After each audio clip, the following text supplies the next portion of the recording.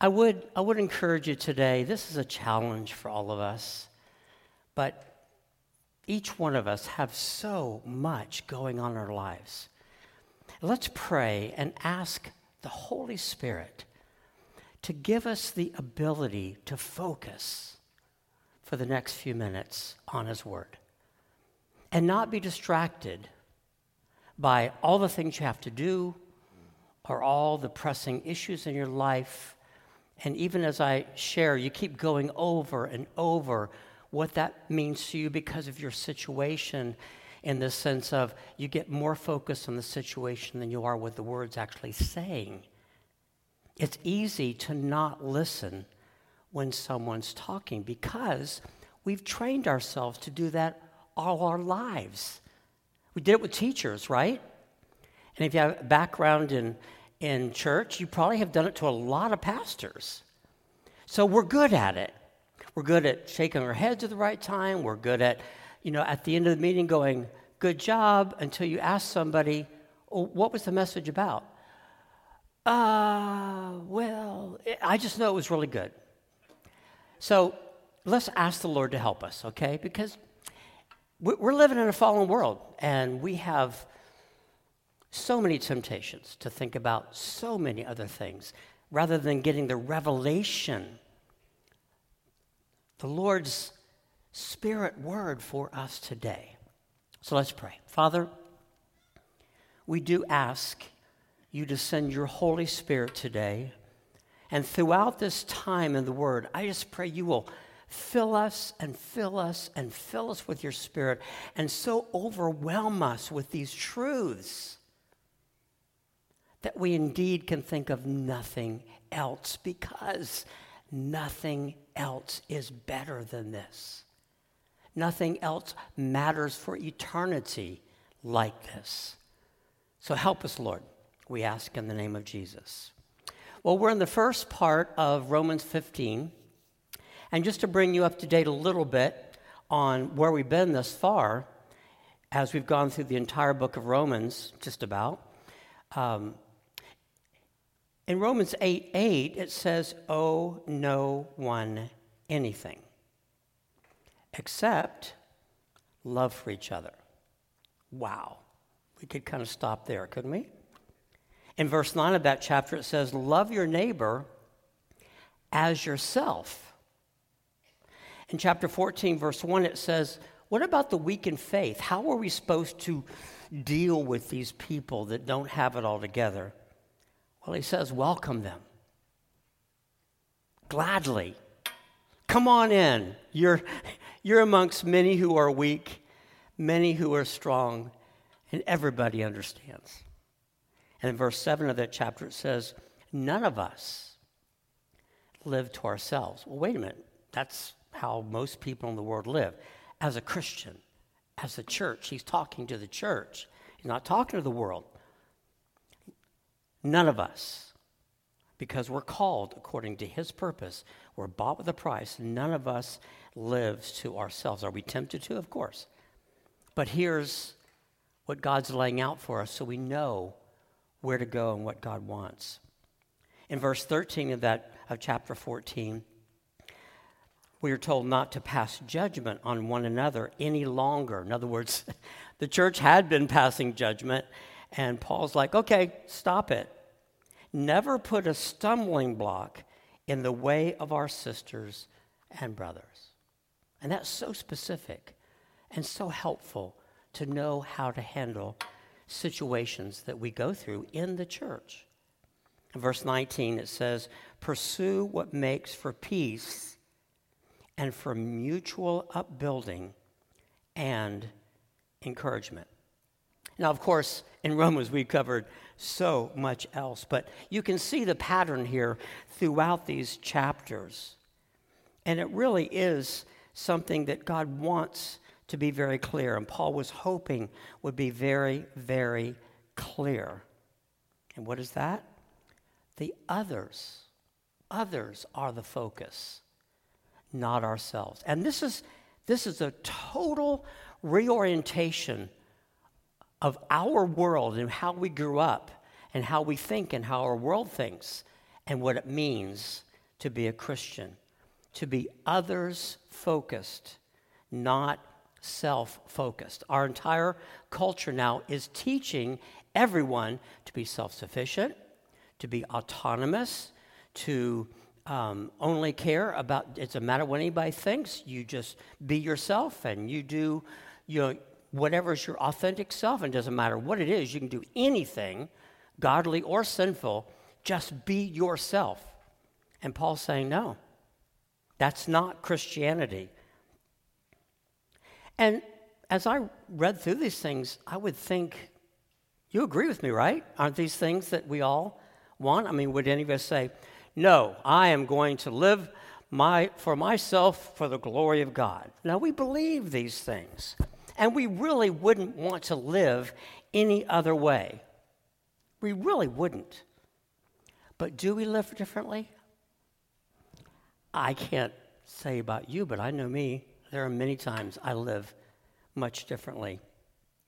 So today, Paul is continuing to make his case and approaches the same idea of being others-oriented from a different perspective. So let's look at Romans 15. And instead of having somebody read for us, how about if you read out loud with me, okay? And again, let's just take our time. We'll read slow, and we'll all say this in unison.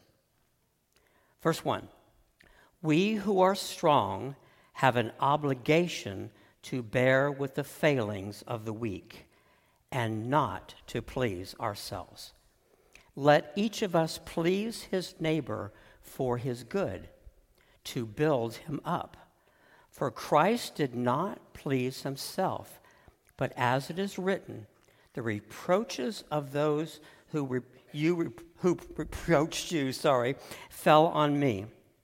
For whatever was written in former days was written for our instruction, that through endurance and through the encouragement of the Scriptures we might have hope. May the God of endurance and encouragement grant you to live in such harmony with one another, in accord with Christ Jesus, that together you may with one voice glorify the God and Father of our Lord Jesus Christ. Therefore, welcome one another as Christ has welcomed you for the glory of God. For I tell you that Christ became a servant to the circumcised to show God's truthfulness, in order to confirm the promises given to the patriarchs, and in order that the Gentiles might glorify God for his mercy. And just stop for a minute. What he's saying there is, it had always been up until the time of the new covenant of Christ coming on the scene, that all the things of God were primarily for the Jewish people. A radical shift is happening.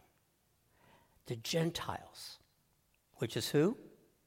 Us, are being included. You were once out, and now you're in by the work of Christ on the cross. It's amazing. And so what's the response? Well, he starts quoting from the Old Testament.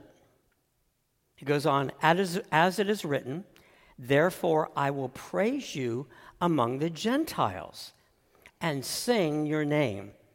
And again it is said, rejoice, O Gentiles, with his people being the Jews, us being the Gentiles.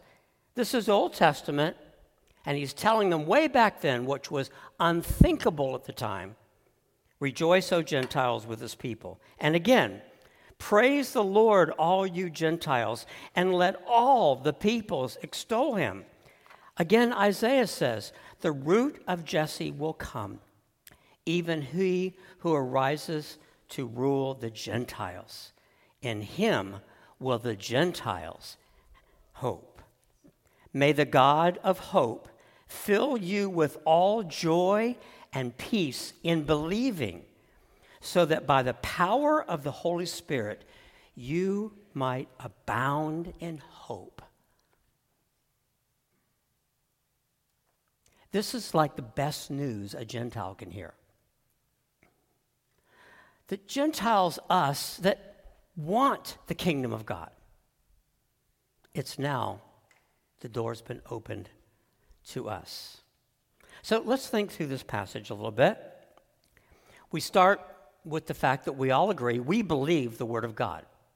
We believe that what Paul just wrote was inspired by the Holy Spirit. He wasn't just trying to come up with a good talk, and he had some good ideas. Now, the Spirit of God, Bible's clear to us that Scripture was written this way. The Holy Spirit's speaking to a person, and they're writing down what he says. So, basically, what this is God revealing himself to us.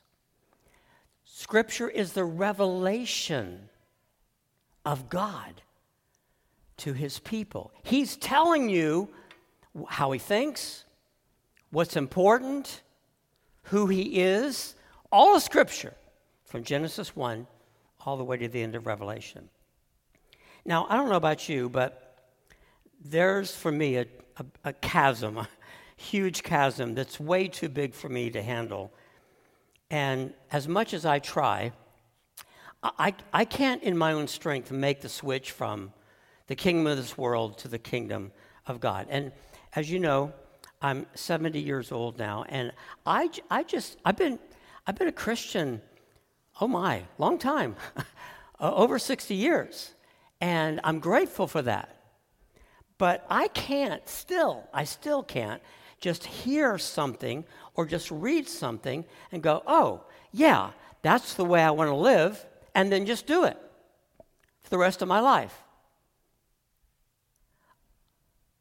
I experience the goodness of God, and then many times I fail. I repent. I experience it again. And it's amazing how God gives us the ability to obey. So you're not depending on your own willpower to obey.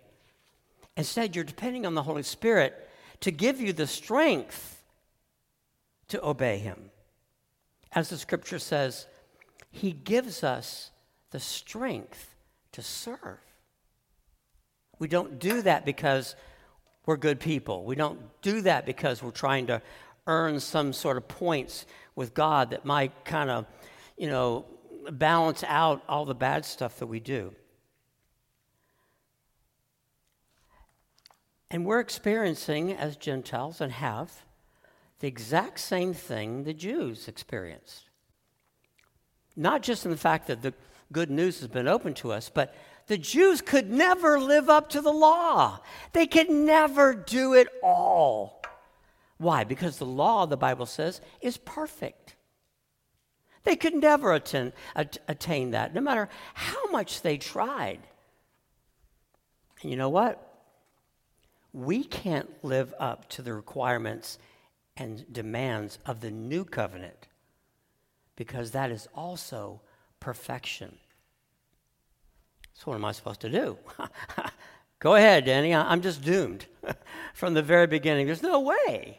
I mean, a lot of us like to say things, well, I'm not perfect. But it's really true. We're not perfect. So what do? Well, we don't do anything. God does something. He gives us Christ, who is perfect. Think of that. You are clothed in the righteousness of the perfect Son of God. When God looks at you, he sees the righteousness and the perfection of Christ. Oh, Lord, what's it going to take for us to look in the mirror and see the same thing God does? It just doesn't seem right. Look yourself in the mirror and say, I am perfect. Because everything inside you screams, no, you're not. And the enemy brings back to you all the things you've done wrong in great detail. Why? That is the voice of the tormentor, the voice of the deceiver. That is not, when you start feeling all that guilt and shame for sins that have been forgiven, sins you've repented of, and God has forgiven you, you are not listening to the Holy Spirit anymore. It's so important we understand what voice we're listening to. Jesus told his disciples, my sheep will know my voice. We need to know the difference between the voice of the Holy Spirit, what he does and doesn't say. He never condemns. He never introduces doubt to your mind. He never shames. He never burdens you with guilt. He doesn't remember your sins anymore. How could he remind you of your sins? He doesn't even have an account, a record of your sin. That record has been blotted out. It's illegible by the blood of Jesus Christ. Oh, I can. These truths,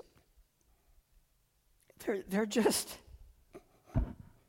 amazing because they're true. So my point of all this is, it's so important that we don't see what Paul's saying here today as just one more thing on the list of things we have to do to please God. That's not what Paul's trying to do. Why? Because there's no list. Paul knows that. He called himself the chief of sinners. He knew that as much as he tried to fulfill the law, he couldn't do it. So he's not just trying to burden us with more and make you feel like, well, okay, I'll go out this week, Danny, and I'll try to live in harmony with others, and this week I'm going to try to not, hold grudges about, your trying isn't going to work. But what will work is the power of the Holy Spirit. That will work. And this is the good news of the gospel. You don't have to worry about being accepted by God. You don't have to worry about being loved by God. You know why? You are accepted. Why? Because he accepted his son's sacrifice on the cross, and we know he accepted it because he raised Christ from the dead in 3 days. And so he now is ours. We are his, and we will be resurrected just like him to validate that this was actually the work of God. When you may have people all around you that say you're a hypocrite and say this and that, God's going to get the last word. And you will rise from the dead. You will be resurrected just like Christ was. That's what we have to look forward to. Now, when you think about your troubles today, which, my goodness, this world, I don't want to minimize your troubles. Mine, sometimes I feel like they're going to take me over. Just overwhelm me. But regardless of my problems today, regardless of the depth of my sin, I can repent. And regardless of how bad it is right now, the truth is what we look forward to is not a future of despair. We read the paper. We listen to people and their opinions and the politicians, and everything is doom, and the earth is going to be destroyed in just a few years, and it's all over for everyone. No, you're going to be resurrected. God will have the final word. Not the scientists. I'm not against science. Don't misread me there. But science will not have the last word. Politicians will not have the last word. Doesn't matter who the president is to some degree, because God is sovereign and God is in control. So what we have here in Romans 15 are just some guidelines. They're not, you have to do this to be loved by God. There's some guidelines because as a Christian, we want the kingdom of God. But what does that mean? Okay, I want the kingdom of God. What do I do next? I don't know. Do I try to be godly? Do I go to church every Sunday? Do I give money? Is that? Well, he's fleshing out for us, as all the scripture does, what it means to live our lives for the glory of God. He's showing us what it looks like for us to trust him above ourselves. He's showing us what it looks like to live for others and not ourselves. So we know what's really going on, so we know what to resist and what to respond to and embrace. What's clear is none of us can do this in our own. So let's just prove that from Scripture. Look at 2 Peter 1 with me. Oh my goodness, this is so good. His divine nature has granted to us all things that pertain to life and godliness. Isn't that everything you want? Everything you need? He granted us. What's a grant? It's a gift, right? You don't have to pay back a grant. You get a grant, he grants you something, he's giving you something. What did he give you? Everything, all things that pertain to life and godliness, through the knowledge of him who called us to his own glory and excellence, by which he has granted to us, there it is again, as his precious and very great promises, so that through them you may become partakers of the divine nature. That's where we're going. That's what your troubles are about today, is partaking of the divine nature. Read the life of Christ, and you'll see yourself there. The sorrow, the pain, the hurt, the persecution, the bullying, the ridicule, whatever. We are partaking, I should say, of the divine nature, having escaped from the corruption that is in the world because of sinful desire. We escape that as his beloved children. For this very reason, make every effort to supplement your faith with virtue. So we do work, and we work hard. We are making every effort. It's everything, all the strength that we have. That's why I believe God grants us sleep. We just need it, don't we? Especially if you're living for God. You need sleep. You need that time for your whole body to process everything that's happening to you. And then one last scripture real quick. Galatians 2. We know that a person is not justified by works of the law, but through faith in Christ Jesus. So we also have believed in Christ Jesus in order to be justified by faith in Christ and not by works of the law. Because by works of the law, no one will be justified. Folks, let's not listen to Romans 15 or anything that's been said in Romans and create a new law. A law is a death trap. There's no future in the law. So in verse 19 of that same chapter, he says, "For through the law I died to the law, so that I might live to God." We die to the law so that we can live to God. I have been crucified with Christ. You might say, how did that dying happen? Well, you kind of feel like you're on the cross sometimes, don't you? I'm crucified with Christ. It is no longer I who live, but Christ, the perfect one, who lives in me. You know, this is something, as I've lived life and times I've had of rebellion and disobedience and just, resistance to the things of God. And I remember one of the first times the Lord brought to my mind, while you were doing that, I was right there. It's like, whoa. Most sin happens when you think no one's looking and no one knows. We do things we think, it's not hurting anybody. Obviously, God doesn't strike me dead when I do it, so must be okay. No, he's right there. The crucified, risen Lord, by his Spirit, is right there with you in the midst of your rebellion. But what does he do? He doesn't reject you, does he? He draws you to himself. And again, this is an example of how we treat others. They sin against you. How do we treat them?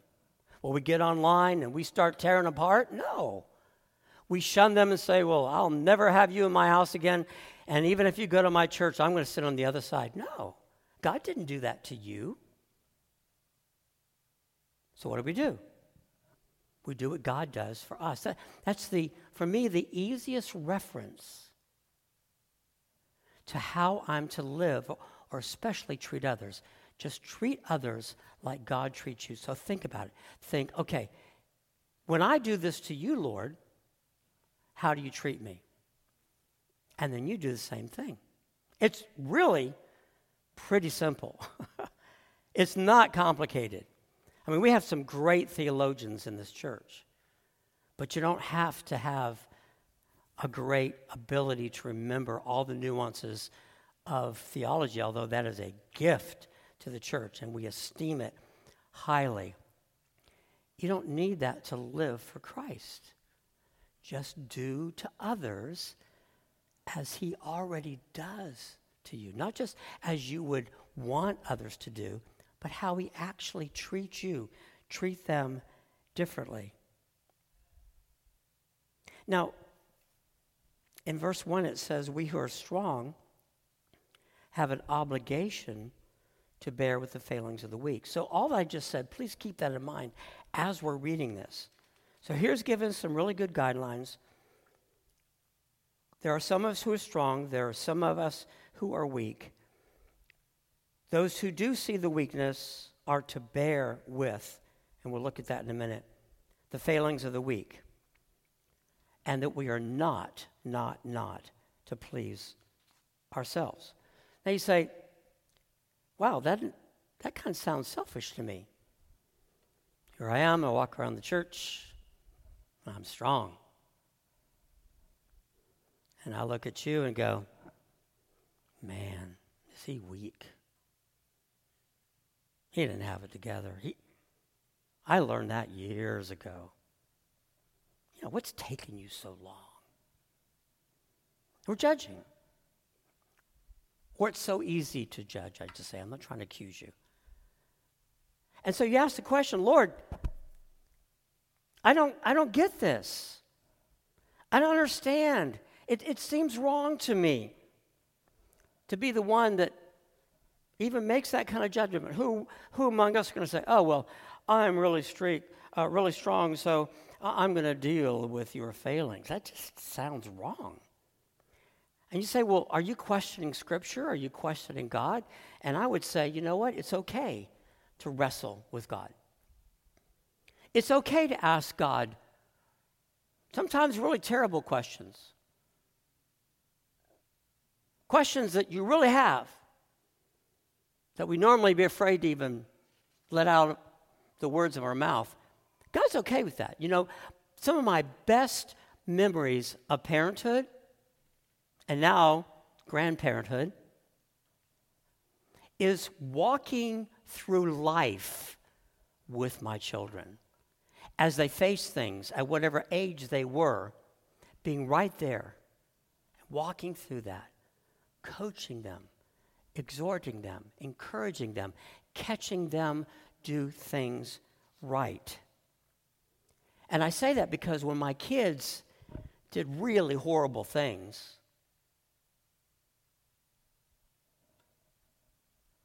God gives the example for us to treat them like he treats us. So I would say God enjoys it when you ask hard questions. God likes hard questions. You know what? The reason why is because that means you're thinking. God doesn't want just a bunch of mindless Christians that just, whatever Chris says, whatever Mike's going to say next week, whatever Shane says, okay, our pastor said it, so I'm going to believe it, and I'm going to do it. We have always challenged you as a church. Don't believe us because we say it. What? Yeah. Study for yourself. And if we're wrong, tell us. Or if you have a question, ask the question. Because it is easy to miscommunicate. It is easy to say things that aren't accurate biblically. So what do? We work through those things together without intimidation, without fear. That's what families do. They work things through. God is not intimidated by your questions. So I'm asking a question. God, doesn't this sound selfish? And then I saw the clarifier in the verse. And the answer to whether or not it's selfish is the last 4 words, not to please ourselves. Selfishness is when we please ourselves. When we are not pleasing ourselves, we're not doing something that's selfish. Does that make sense? So Paul's saying here, and he says elsewhere, even about himself, he said, if I were still trying to please man, I would no longer be a servant of Christ. So it's not that we don't care what other people think, as the world's teaching us, but what others think is important to us because we love them and because we're trying to please them. We're thinking about them, not just ourselves. So what does it mean to bear with others, as we just read? Well, one commentator, Ellicott, said, bearing infirmities, and think about this, because some of these are old quotes, and the words are not quite familiar to us. Bearing infirmities is acting as if they were our own, and at the same time, by our sympathy, relieve the consciences of the weak. So what it means to bear your burden is to take it on myself, like it's my burden. The Bible says to bear each other's burdens, share each other's joy. I saw Lisa Fitzgerald this morning. I was just so effective. Folks, if you don't know, and I hope you don't mind telling, but for months she has been very, very sick. Not COVID, just other issues. And there are times I'd get updates from Charlie, and I just wonder, Lord, is she going to make it? And she's here today. Yes. Woo! Thank you, God. But you see, while she was sick, I was learning to take it on because I was studying this. I was learning to take it on and feeling what she's feeling, as we'll see in the next quote here by Benson. It's bearing with others in their feelings, not just, oh, Lord, I find out Lisa's sick, and so, oh, Lord, heal her. No, I'm in it with her. And I'm thinking, what has she got to be feeling right now when she's experiencing these things? And I'm with her in this. And he goes on to say, consequent to their ignorance or weakness. So we're bearing with others in their feelings, consequent to their ignorance or weakness, and not to condemn or despise them. So when other Christians fail, it's not our place to say, how could you? How could you do that? I thought you were a really good Christian. That's not bearing with others. It's not sharing in their feelings. It's not sharing through sympathy. It's not taking it on ourselves. Now, you may not know the word consequent. I didn't. Not in this context. So I looked it up. Dictionaries are great, aren't they? And there's one that's my favorite, but I won't mention it. Consequent means this: not remembering or holding these weaknesses against them.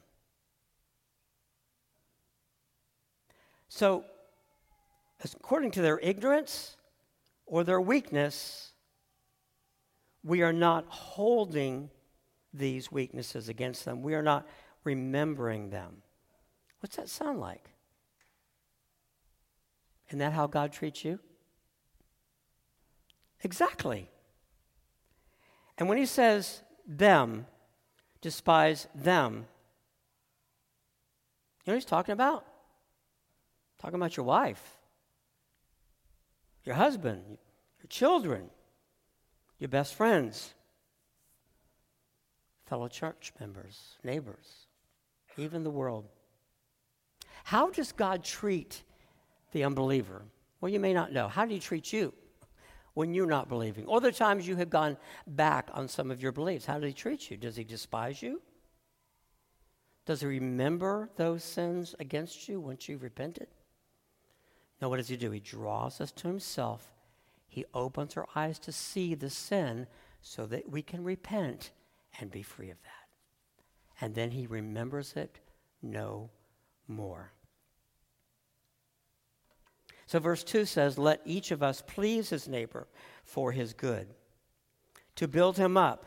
For Christ did not please himself, but as it is written, the reproaches of those who reproached you fell on me.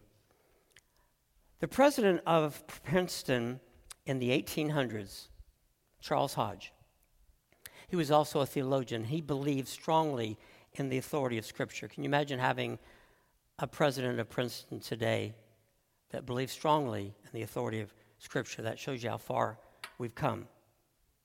Because Princeton and Yale and all those universities and colleges were begun by Christians for the sake of teaching the Word of God and teaching those who would then teach the Word of God. And now the Word of God is completely rejected in those institutions. Anyway, he said this, the law of love is to regulate our conduct. We are not simply to ask what is right in itself, but what is agreeable and also what is benevolent and pleasing to our brothers. So what we're looking for is not, well, Lord, what's the right thing to do? Because I want to be right. I want to do the good thing, even if they don't, which is self-righteousness. Instead, we're looking for what's agreeable. How much do you see that on Facebook today? Looking for what's agreeable. I would encourage you, if you're on Facebook and you're participating, when you hear someone say something that you know is good, you know honors God, catch them doing something right. Commend them. Because if they say something blasphemous, they're going to hear about it, right? Let's keep people encouraged. So we're looking for what's benevolent or kind, what's pleasing to them. Now, verse 4 says, whatever was written in former days was written for our instruction, that through endurance and through the encouragement of the Scriptures, we might have hope. What this does is prove to us that everything's been written in Scripture is relevant for today. You know, a lot of modern-day Christians, they only read the New Testament. Why? The Old Testament's hard sometimes, right? You have to think about it. You have to study. You have to look up sometimes the Greek and Hebrew a little bit. You're like, it's too much work. I'll just go to the Beatitudes. No, it's all there, folks. God revealing himself to you. All of it's there for your instruction for how to live. Verse 5, may the God of endurance and encouragement grant you to live in such harmony with one another. Oh, that's what we want in the church. In accord with Christ Jesus, that together you may with one voice glorify God and the Father of our Lord Jesus Christ. Therefore, welcome one another as Christ has welcomed you for the glory of God. Again, you do for others what he's done for you. Now, 8 through 13 kind of ends up being the response to what he's just said. And of course, you know this was not split up to chapter and verse. So everything Paul has said up to now, he's going to put it all together and then even add to it next week when Mike preaches. Let's read them all together. I mean, all at one time rather than one by one. For I tell you that Christ became a servant to the circumcised to show God's truthfulness in order to confirm the promises given to the patriarchs, in order that the Gentiles might glorify God for his mercy. As it is written, and now he's going back to the Old Testament, therefore I will praise you among the Gentiles and sing to your name. And again it said, rejoice, O Gentiles, with his people. Rejoice, Gentiles. Rejoice, us, right? And again, praise the Lord, all you Gentiles, And let the peoples, us, extol him. The peoples, all the people throughout the earth who are alive today, all of us, rejoice. All of us praise. All of us exalt in his greatness. In Isaiah, the root of Jesse will come. Who's the root of Jesse? Jesus. Even he who arises to rule the Gentiles. In him will the Gentiles hope. So our response, we want to mimic this. Our response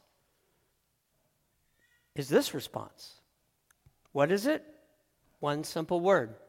Rejoice. We don't sit back and go, oh, yeah, okay, that's helpful. I'll think about that. Look at verse 13. May the God of hope fill you with all joy, and it could be implied, and all peace in believing. That's where the key to all this is. Fill you with all joy and peace in believing, so that by the power of the Holy Spirit you may abound in hope. Where do we get this power from the Holy Spirit? Well, the Bible is very clear. We're filled with the Spirit. Oh, yeah, you might say, I remember I was 7 years old 9 years old when I was baptized in the Holy Spirit. And God just totally blew me away. It was wonderful. No, I'm not talking about just then, as great as that was. I'm talking about today. I had a unique experience this morning as the band gets ready. I was on my way in and I was listening to some songs, and one of them was, and I knew my passion for the message was be filled with the Spirit, because we want to live this way, rejoice in what he's done for us. And I said, Lord, would you fill me with the Holy Spirit? I need it again, and I don't want to be encouraging the church to do something I'm not doing. It's like heaven came down on my car. I had to pull off the side of the road. I couldn't drive. And I don't cry a lot, even though it looks like when I preach.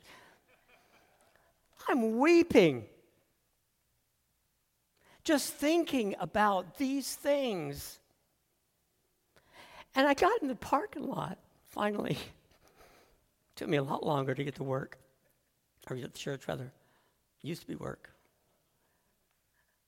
And I just sat in the car for another 10 minutes, just overwhelmed, just receiving more and more of the Holy Spirit. And finally, he relented enough to let me come in. And I realized, Lord, if you'll do that for me, you'll do that for anyone who's willing today. So this is not a good Bible study today. This is not, a good word for us to consider. This is a call to do the essential thing that we're all called to do, and that is yield yourself to be filled with the Holy Spirit. And when you're filled with the Holy Spirit, you're not just going to sit there and, that's good. You're going to rejoice because you can't contain it. You say, Danny, you're describing some sort of a emotional experience. I'm not trying to promote that at all. That's what he did for me. You have a different personality than I have. You have a different background than I have. You're going to respond differently. That's fine. We're not looking for externals. We're not looking around and saying, okay, are they being filled with the Spirit? Are they responding properly? Or are they No. We're just being filled with the Spirit, and we want everybody to have it. And the result of that filling of the Holy Spirit is to rejoice. And Ephesians 1 says, blessed be the God and Father of our Lord Jesus Christ, who has blessed us in Christ with every spiritual blessing in the heavenly places, even as he chose us in him before the foundation of the world, that we should be holy and blameless before him. Church, stand with me and let's rejoice. Again, not just some emotional building up, but know the truth that has set you free and respond to God in His greatness and His glory for what He has done. Amen?